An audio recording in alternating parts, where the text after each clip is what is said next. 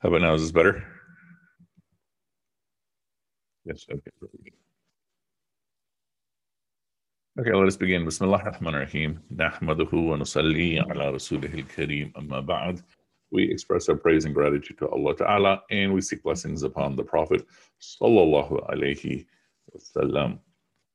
Okay, so we were at ayat 20.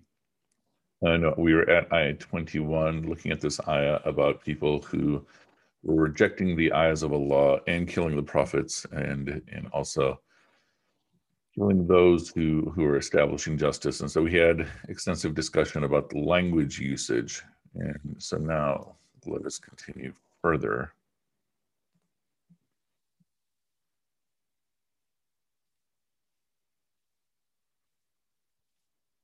Once again, let me know that you can see the Quran on your screen. Okay, very good.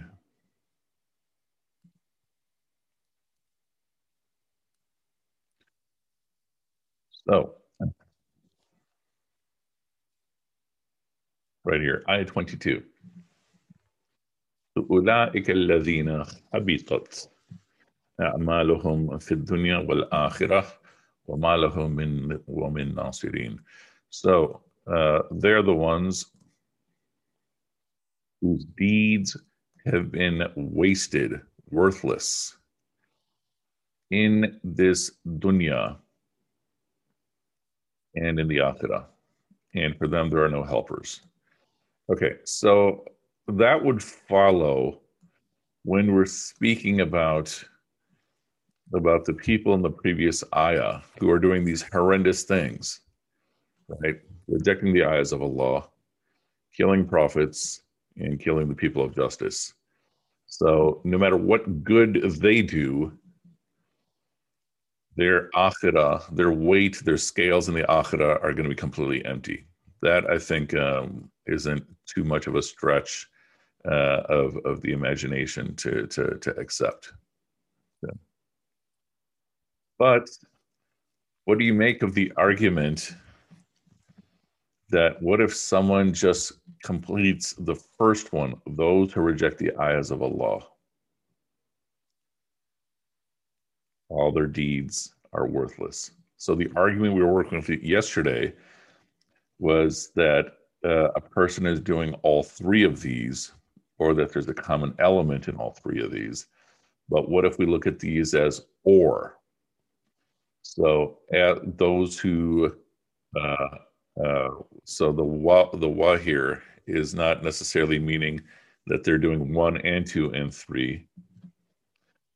They're rejecting the ayahs of Allah. Their deeds are worthless. Muthab was asking, are these ayahs such as the previous ayah dribbly pointing to Bani Israel? I don't think that's the case in this surah. Uh, that argument can be made to in Al-Baqarah. Here we can possibly make this argument for the people of the book in general. Asim. When we talk about rejecting the verses, how does that apply? Like, would you have to hear the verses to reject them? As in, does someone have to like do the verses themselves have to be conveyed, or is disbelief rejection enough? So I would go with the argument here that it's disbelief. So it's rejection. Rejection of our ayahs means rejection of faith. And so how does that change things for you, Asim? Yeah, the question is, so like when we talk about a lot of modern atheism and especially new atheism, that like there's never been an attempt to understand the verses, and then like it feels like rejecting the verses is a much more active process, right? You have to first learn and understand the verses, and then you reject them, as opposed to just rejecting belief overall, which is I think much easier to do. Okay. All right. In your thoughts, reflections, Mohsen and Sari is saying it sounds reasonable if someone is rejecting with knowledge, meaning that they know what they're rejecting. Sure. And so think about the consequences of what we're saying here. Potentially, if we are only including the first rejection here, meaning not the killing and such, that we have someone who is upright in terms of conduct, tremendously upright from a dunya perspective, but potentially their deeds are worthless. Isn't this point implicit, and isn't this point implied in how we understand the deen? Any thoughts?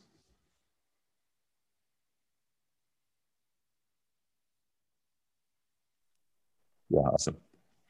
I'm not sure if I'm understanding the question correctly, but if Right. someone's rejecting and they're still doing good deeds, then this is kind of that point we've been talking about for probably a week now at least, that if you're not doing good deeds for the pleasure of Allah, but for whatever other reason, then you get your reward out of getting that ends out of it. Right? So it seems like, yeah, they don't, those deeds, as good as they may be, don't carry any weight in the akhirah. That this is that line of reasoning we've been following for a while now, right? Yeah, that's the proposition that I'm suggesting. And an example would be someone who says, no, I don't believe in the Quran, I believe in the Bible.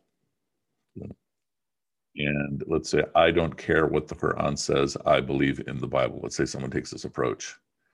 And they turn out to be very consistently upright people. Sadia, you had your hand raised. Rethinking my question. I mean, comment. It was just basically about the weight of just saying La ilaha illallah when it comes to the deeds.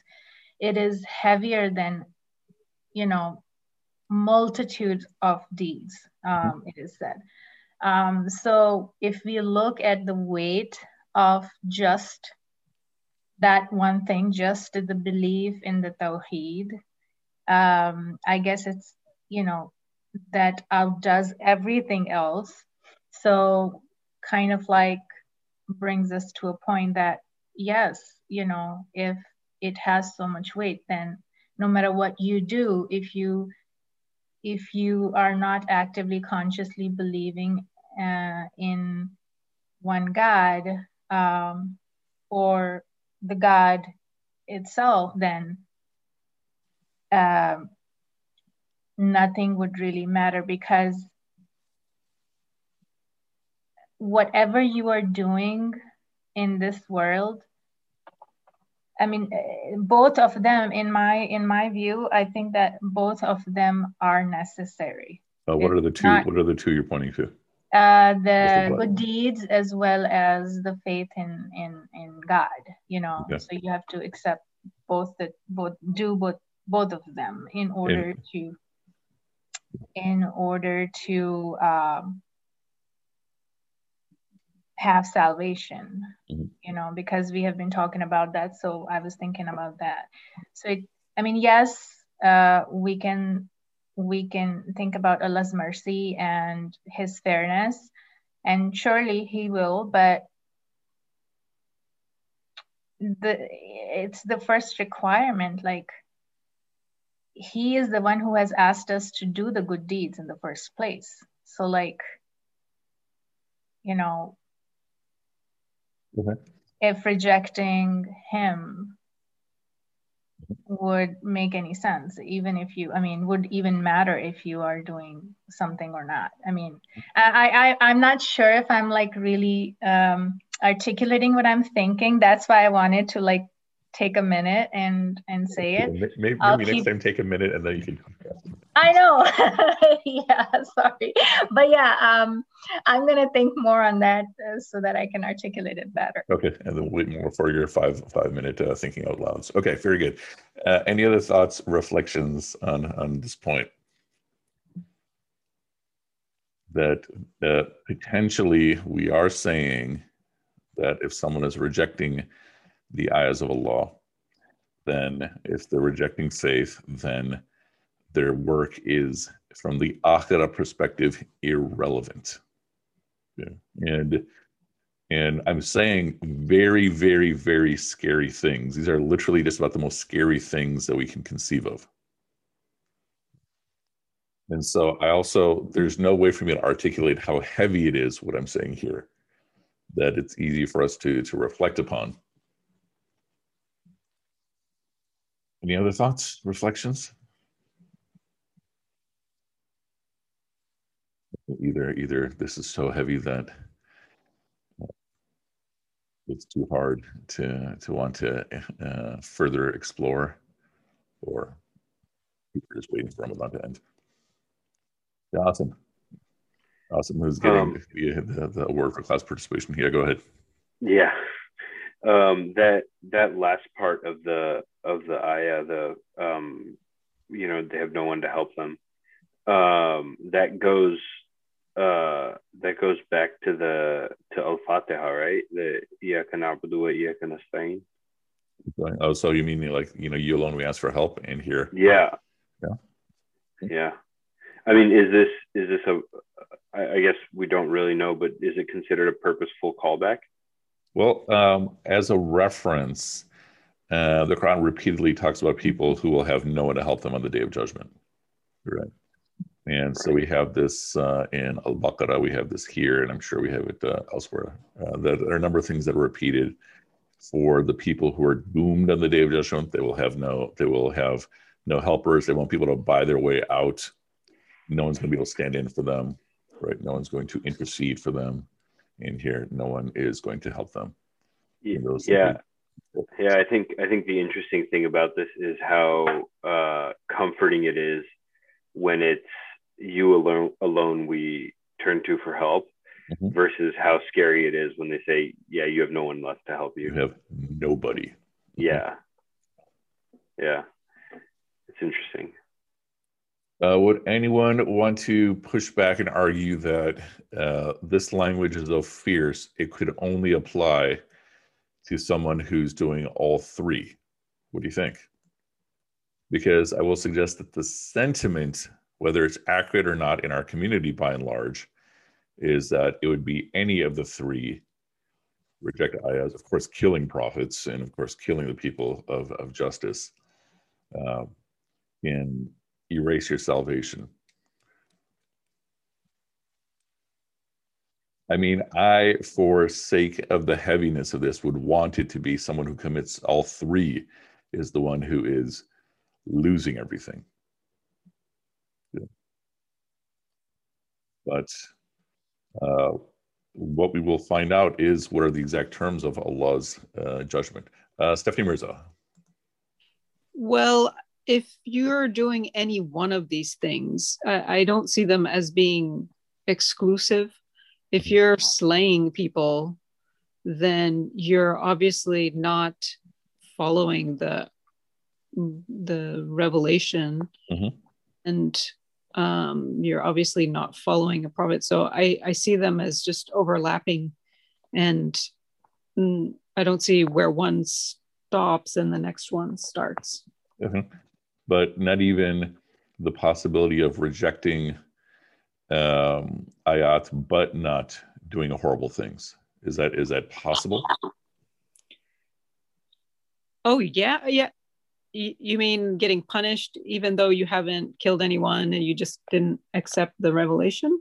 Yeah, so I'm basically saying from a dunya perspective, I've been an upright person my whole life. But in my history, I've also rejected faith, rejected the revelation. So ever since you've been speaking about this, I keep coming to this thought, and I have no idea about this person's faith, but it makes me think of Bill Gates. Okay. You know, someone who has, you know, of course, amassed a lot of money, but he's also donated a lot of money. Mm-hmm. He's worked to eradicate, you know, diseases. Mm-hmm. And, you know, in terms of deeds, he's probably piled a lot of deeds up, Mm-hmm. but I have no idea what the condition of his heart is, or if he's ever, I mean, he's obviously encountered a lot of Muslims, I'm sure, in his life. I mean, working in IT, yeah. But, you know, if he doesn't care if there's a hereafter, or isn't the least bit interested in, you know, following that, then so what? So that might be still a consequence. Yeah. Mahmoud and then Tawsif. I have two things to say. The first thing, the order of the act itself, it started with the biggest one, which is rejecting God's ayat. So anything after that would not make any difference. You Okay, have so you're saying everything, no matter what else, everything else is small compared to that. Okay. Yeah, and also the second thing is from the language of the ayah, it has a sense of continuity. So that means they keep killing the prophet, not just like hit it once and that's it. So I would say you do any one of the three and insisting on it. Mm-hmm. It's not necessarily this three. This one I'm trying to say. I kind of disagree with what you're saying. So it feels like it's all one because of the wa and then wa. Okay, fair enough. Tawsif. Yeah, along the same lines of Mahmoud, I kind of get the same sense when reading the ayat. But I mean, to your point, though, it is a heavy and weighty thing that it's hard to wrap your mind around. And we've had this discussion, like Asim said, throughout the class, about knowing Allah. So in our understanding of reality, to come to this realization that He is the most just. And then the scenario that you applied, like we see it elsewhere in the Quran, would the verse in Surah Kahf apply? Which one? هل ننبئكم بالأخسرين أعمالا الذين ضل سعيهم في الحياة الدنيا وهم يحسبون أنهم يحسنون صنعا. So it's you're talking about an ayah earlier. Okay. That's near the beginning, right? That's like around ayah 11. It's here, I popped it up. Let's see. I think it's 10. Oh, that was in the right place. 103, 104.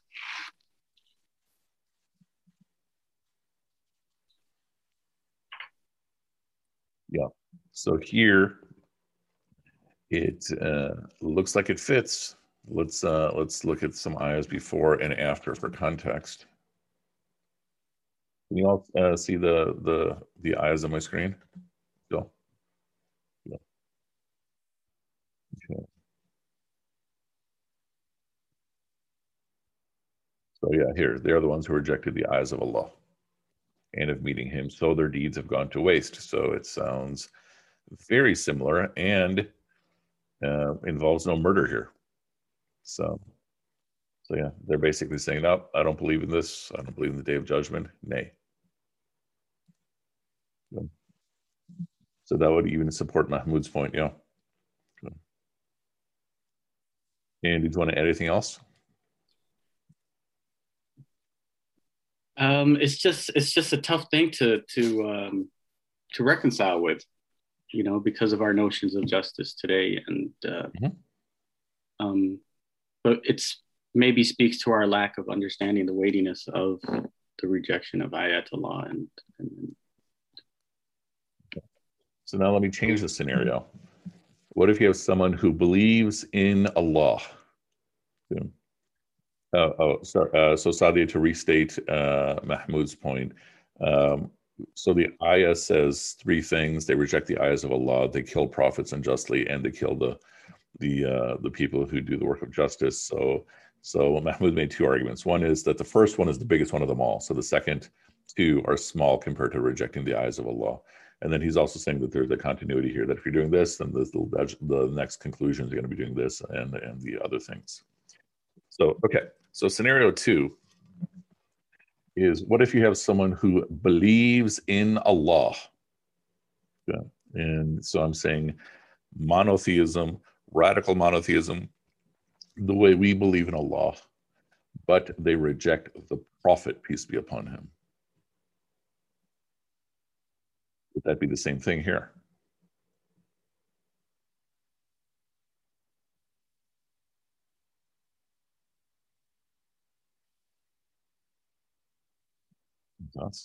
Is it the same thing? So let's say the person, they probably won't say the first half of the Shahada, but they believe in the first half of the Shahada, but they don't accept the prophethood of Muhammad sallallahu alaihi wasallam. Mahmoud.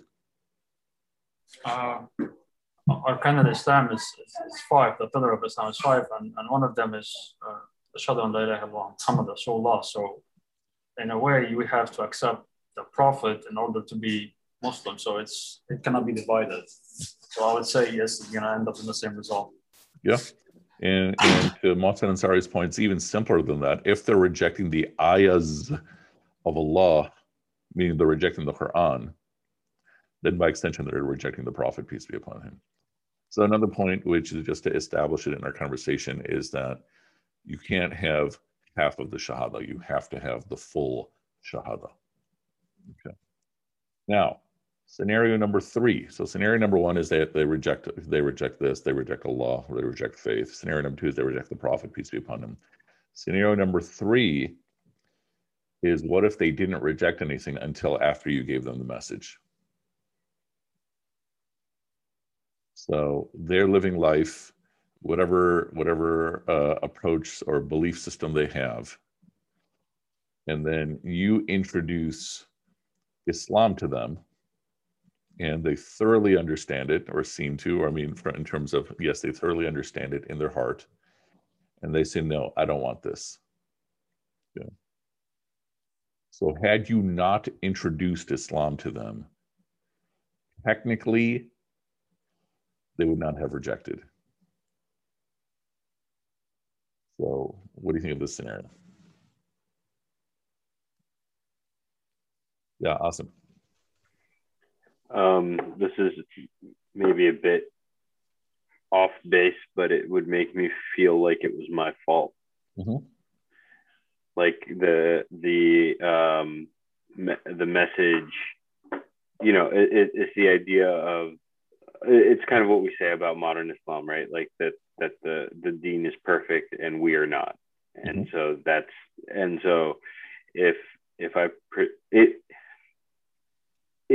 this has been a thing I've been grappling with for some time, because, like, you know, the whole thing about doing dawah, like, do I know enough? And mm-hmm. if I don't, and I bring this to someone and then they reject, it feels like that should be on me. Mm-hmm. So I would make so there's 2 points I think I'm hearing in what you're just saying right now. One is, if you have given them a proper understanding of Islam, and so they've gotten from you a proper understanding of Islam, and they say no, you're feeling like it's your fault, because otherwise they wouldn't have said no. But then the other part of what you're saying is, do I know enough? So then if you're not giving them a proper understanding of Islam because of your lack of knowledge, then they're not rejecting Islam. You know what I'm saying? That, you know, they're rejecting whatever it is I've given them. Exactly. And if I don't have that understanding, then it's not really Islam. Yeah. Even if I think it is. Yeah. Totally. That's a lot scarier. I don't think that's as comforting as you maybe thought it would be. Oh no, I'm just, you know, drawing 2 points here, because even when we've been having a discussion, you know, throughout the whole course, that there might be multiple paths, multiple understandings. It doesn't mean that they're all legitimate. I mean, it also doesn't mean that they're all illegitimate, but it doesn't mean that they're all legitimate. You know? Stephanie Mercer says, this goes back to your earlier session. This goes back to your earlier session of fate and predestination. You don't know what their choice will be. You're only responsible to give the message. This would be the answer that I would give to that point, that fundamentally they are still the one making the choice. Where'd it go? You're only responsible. There were people around the Prophet who rejected him. Was that his fault?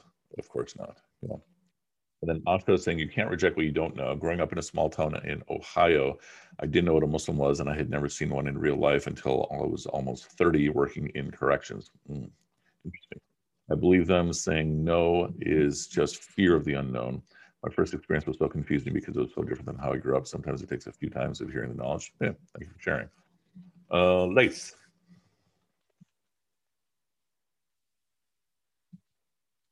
Oh, I'm sorry, I lowered my hand.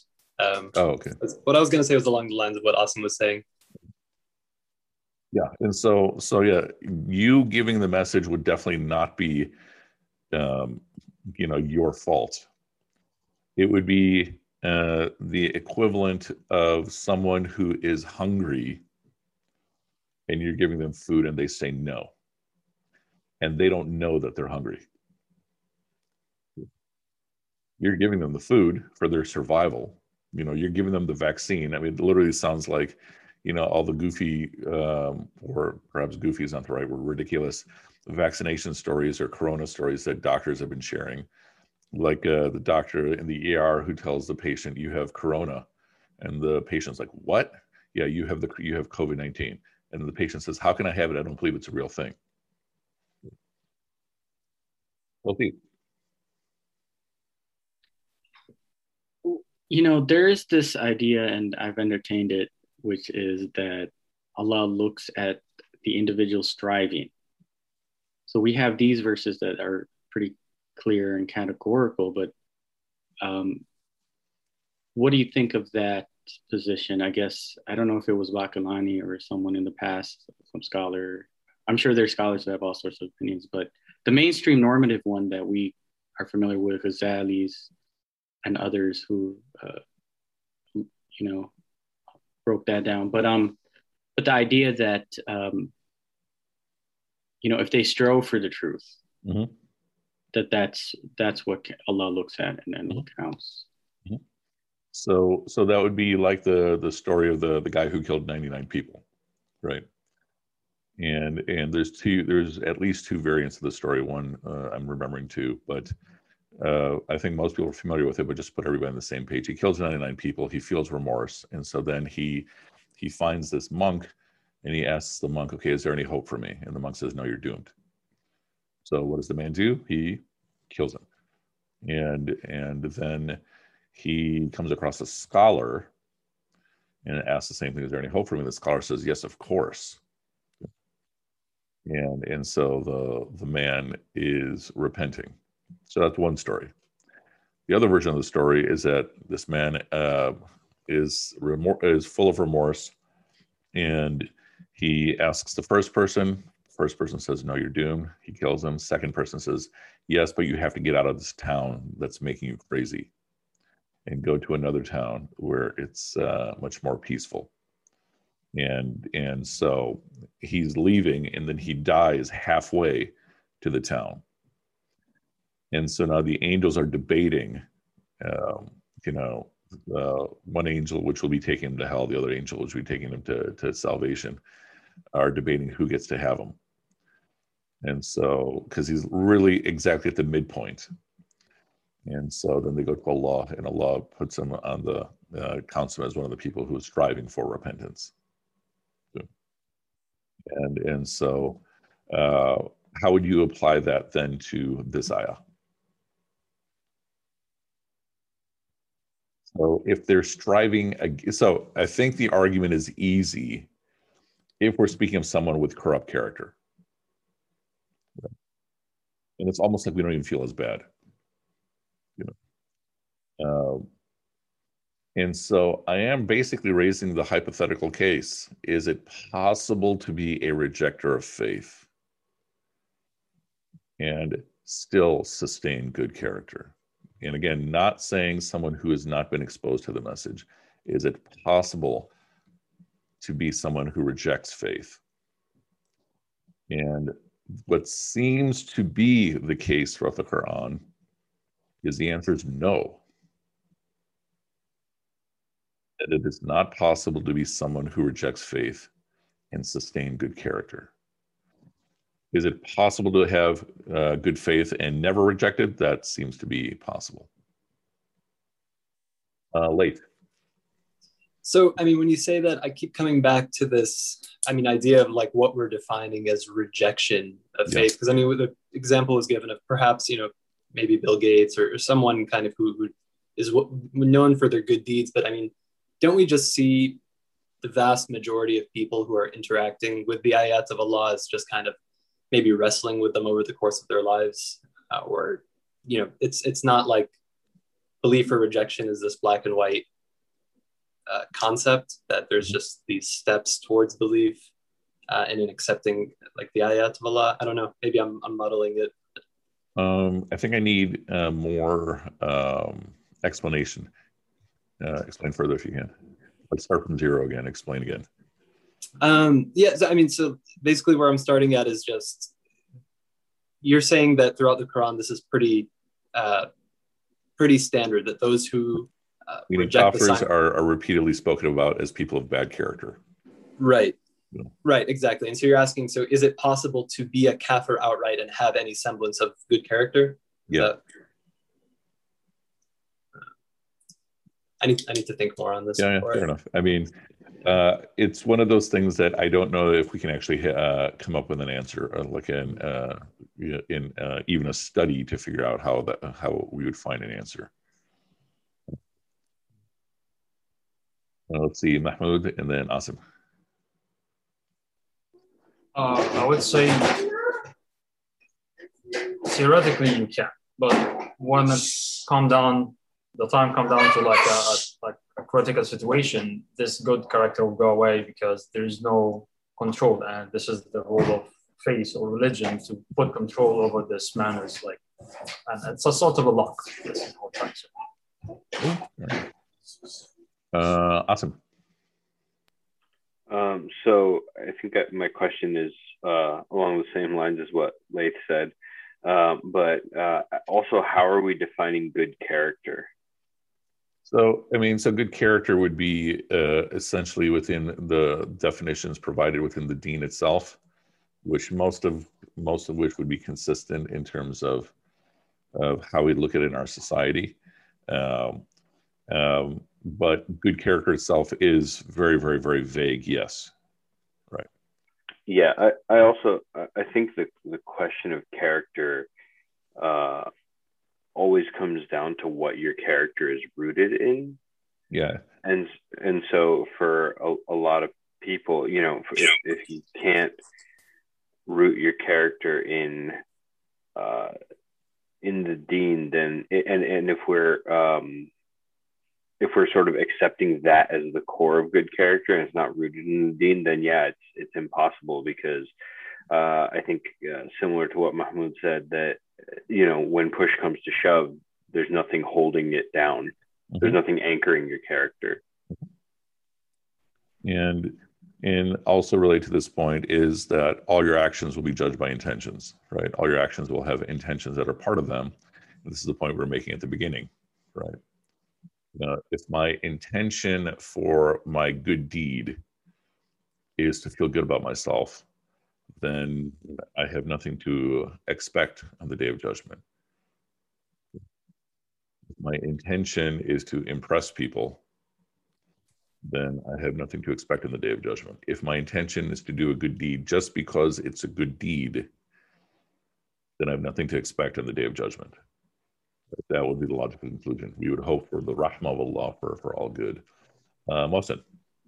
No, I was just kind of trying to answer the good character part. I think and you answered it. It's really good deeds, right? It's the Amilu Salihat part of the, right? Aminu wa Amilu Salihat. Mm-hmm. So without faith, but just the deeds.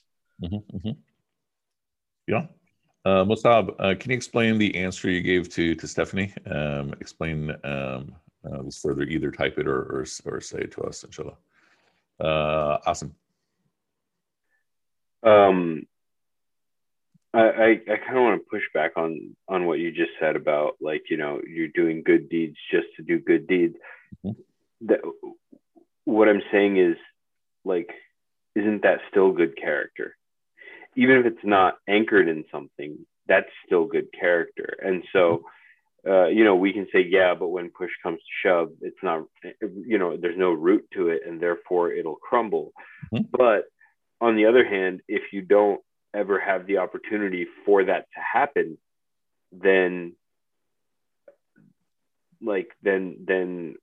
why are we assuming that your character is not going to be good when push comes to shove? Mm-hmm. Yeah, I think that's also a fair point, because this is all hypothetical. Right. Reflection on human nature. Yeah. Right. Okay. Is there another way to read this? And so what I'm saying here is that I can look at these two ayahs and maybe feel some relief for myself, okay, or some principles, okay, I better not go in that direction at all. Okay.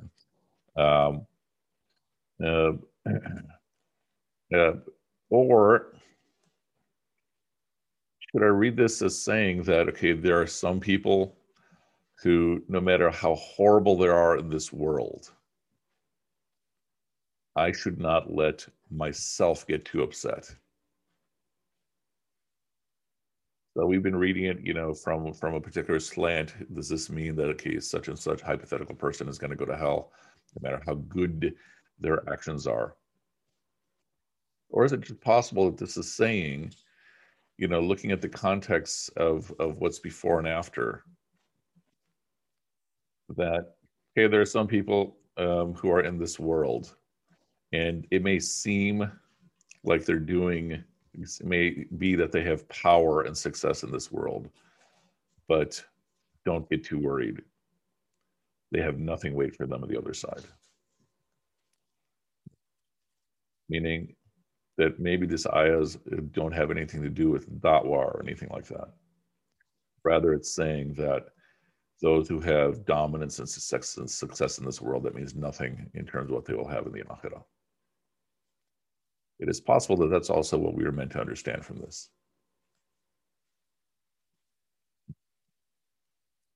So let's just look at this. In fact, maybe it's 5:37. We'll stop right here.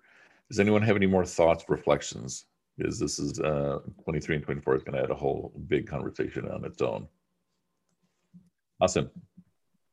Yeah, I think the most comforting way to interpret what you just said is that if we look at it as all are equal, that everyone has an equal chance to have to have all they would like in the akhirah, then that's really comforting. But the idea that people amass all this wealth and stuff in this world and it doesn't mean anything in the hereafter, that's not that comforting, because it has nothing to do, this sounds really selfish, but it has nothing to do with me. It doesn't, I'm not out here making $1 billion, and so today, yeah, I don't know if I want to either, but we've said Bill Gates' name a bunch. His akhirah has little to do with mine. Yeah, but if akhirah has nothing to do with yours, yeah. I mean, that's what I'm saying. Yeah, right. That's what I'm saying, is that there's no commonality between him and I. But it's not if that's the reading we're talking about, then this ayah has like not that much impact for me, like in reading it. But if what we're saying is, yeah, like, all he has all this stuff in the dunya, but in the akhirah, I have the opportunity to do even better, then that's comforting. I also have another question about sort of judgment and akhirah. Is you say that on the day of judgment everyone is treated completely fairly.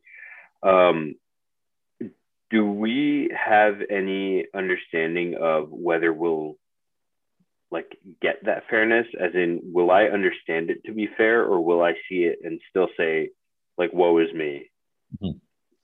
I mean, you will see your judgment being very clearly fair. You will still be saying woe is me, inshallah not. But the point is that you will recognize that no bit of unfairness is being applied, right? That all the, so to speak, the T's have been crossed and the I's have been dotted. Okay, so taking it a step further, will I understand the fairness? As in, the whole You idea understand of it completely. okay. So the idea of like, when people talk about suffering and stuff, and it's often like, okay, you're trying to apply human understanding to sort of divine wisdom. We will understand the divine wisdom. Our level of understanding will be raised. In terms of fairness, yes. Yeah. Okay. And will we have all the answers that we're seeking? That also seems to be a common belief. Like not only all the answers we're seeking, but even all the answers to the questions we didn't realize we were asking. And that could be, I mean, that at the end of the day is going to be this core answer to a lot of these questions. But as I hope you all see that when we put all this in the real world, it's still raising the fundamental question. Those of us who have non-Muslim relatives in our family, what does this mean? We already understand regarding the Muslim relatives of our family that we don't know who's getting salvation, who's not, including ourselves. But there's a sense that they have a pathway that they know. Yet for the non-Muslim relatives and non-Muslim friends and neighbors and such, does that then increase a certain obligation that we have to them? And there isn't a definitive answer here. Right. Tosi, if you raise your hand. Could you just repeat the reading here? You said that it could also be meant to be understood as referring to those who amassed wealth and prestige in this dunya. So this whole section is about people rejecting, and they have enough power that they're killing prophets, they're killing the people of justice. Right. And so, think if we apply it to a real world situation, the architect of a genocide, or the person who's overseeing a genocide, that as much as that can torment us, the fact that they're getting away with it. Yeah. Just think of the institutional structural racism in our society. And the fact that they're getting away with in this world means nothing about what's in store for them for the akhirah. And so this could be a statement of rahmah for the people who are trying to do the work of justice. The people who are opposing you, they're fundamentally, or they're opposing justice, I'll say, they're not going to get away with it in the end. And so it would be as though we'd add a commentary here to say that likewise, all the victims are, their lives have not been squandered. Does that make sense? Yeah. Definitely more to think about. Yeah, so I'm saying it's perhaps it's not even raising, this question that I've been raising for the past 40 minutes about salvation, as much as it's making the point that, the people who are opposing justice will be facing Allah. Mm-hmm. And they aren't getting away with it as much as it looks like in this world. They're getting away with it by living a comfortable life. Yeah. Then I think it seems to become much more straightforward then as an ayah that all of us can identify with real world examples.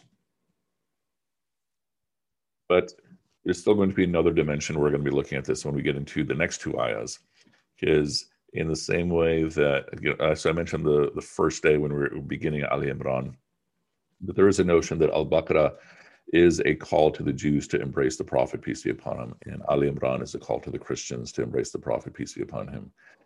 Modern Jews, modern Christians, Allah knows best, but definitely the people at their time. And so the next few ayahs will be speaking about people of the book, specifically, who are then rejecting and such. And we'll get into those discussions as well. Any other questions or thoughts? reflections as we enter our final 2 days. Okay, so the goal for tomorrow, inshallah, is to go through ayah 23 and 24. And we might get into ayah 25, but then after that, we'll spend.